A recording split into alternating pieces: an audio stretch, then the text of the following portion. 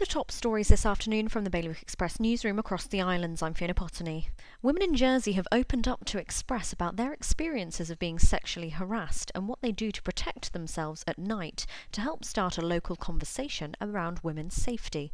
In the wake of the death of Sarah Everard in London, combined with the findings of a recent YouGov survey exposing the extent of sexual harassment directed at women in the UK, Express has analysed the issues locally in a series of in-depth articles that you can read on our website this week.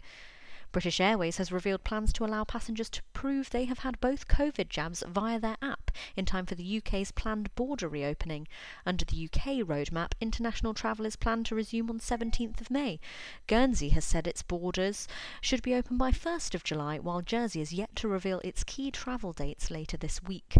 And a Guernsey family has praised hospital staff following the birth of their lockdown baby.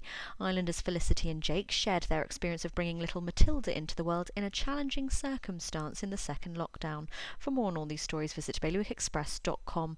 Your weather now. Sunny periods becoming cloudier overnight with patchy drizzle and a risk of hill fog. Top temperature 12 degrees. Bailiwick Radio News.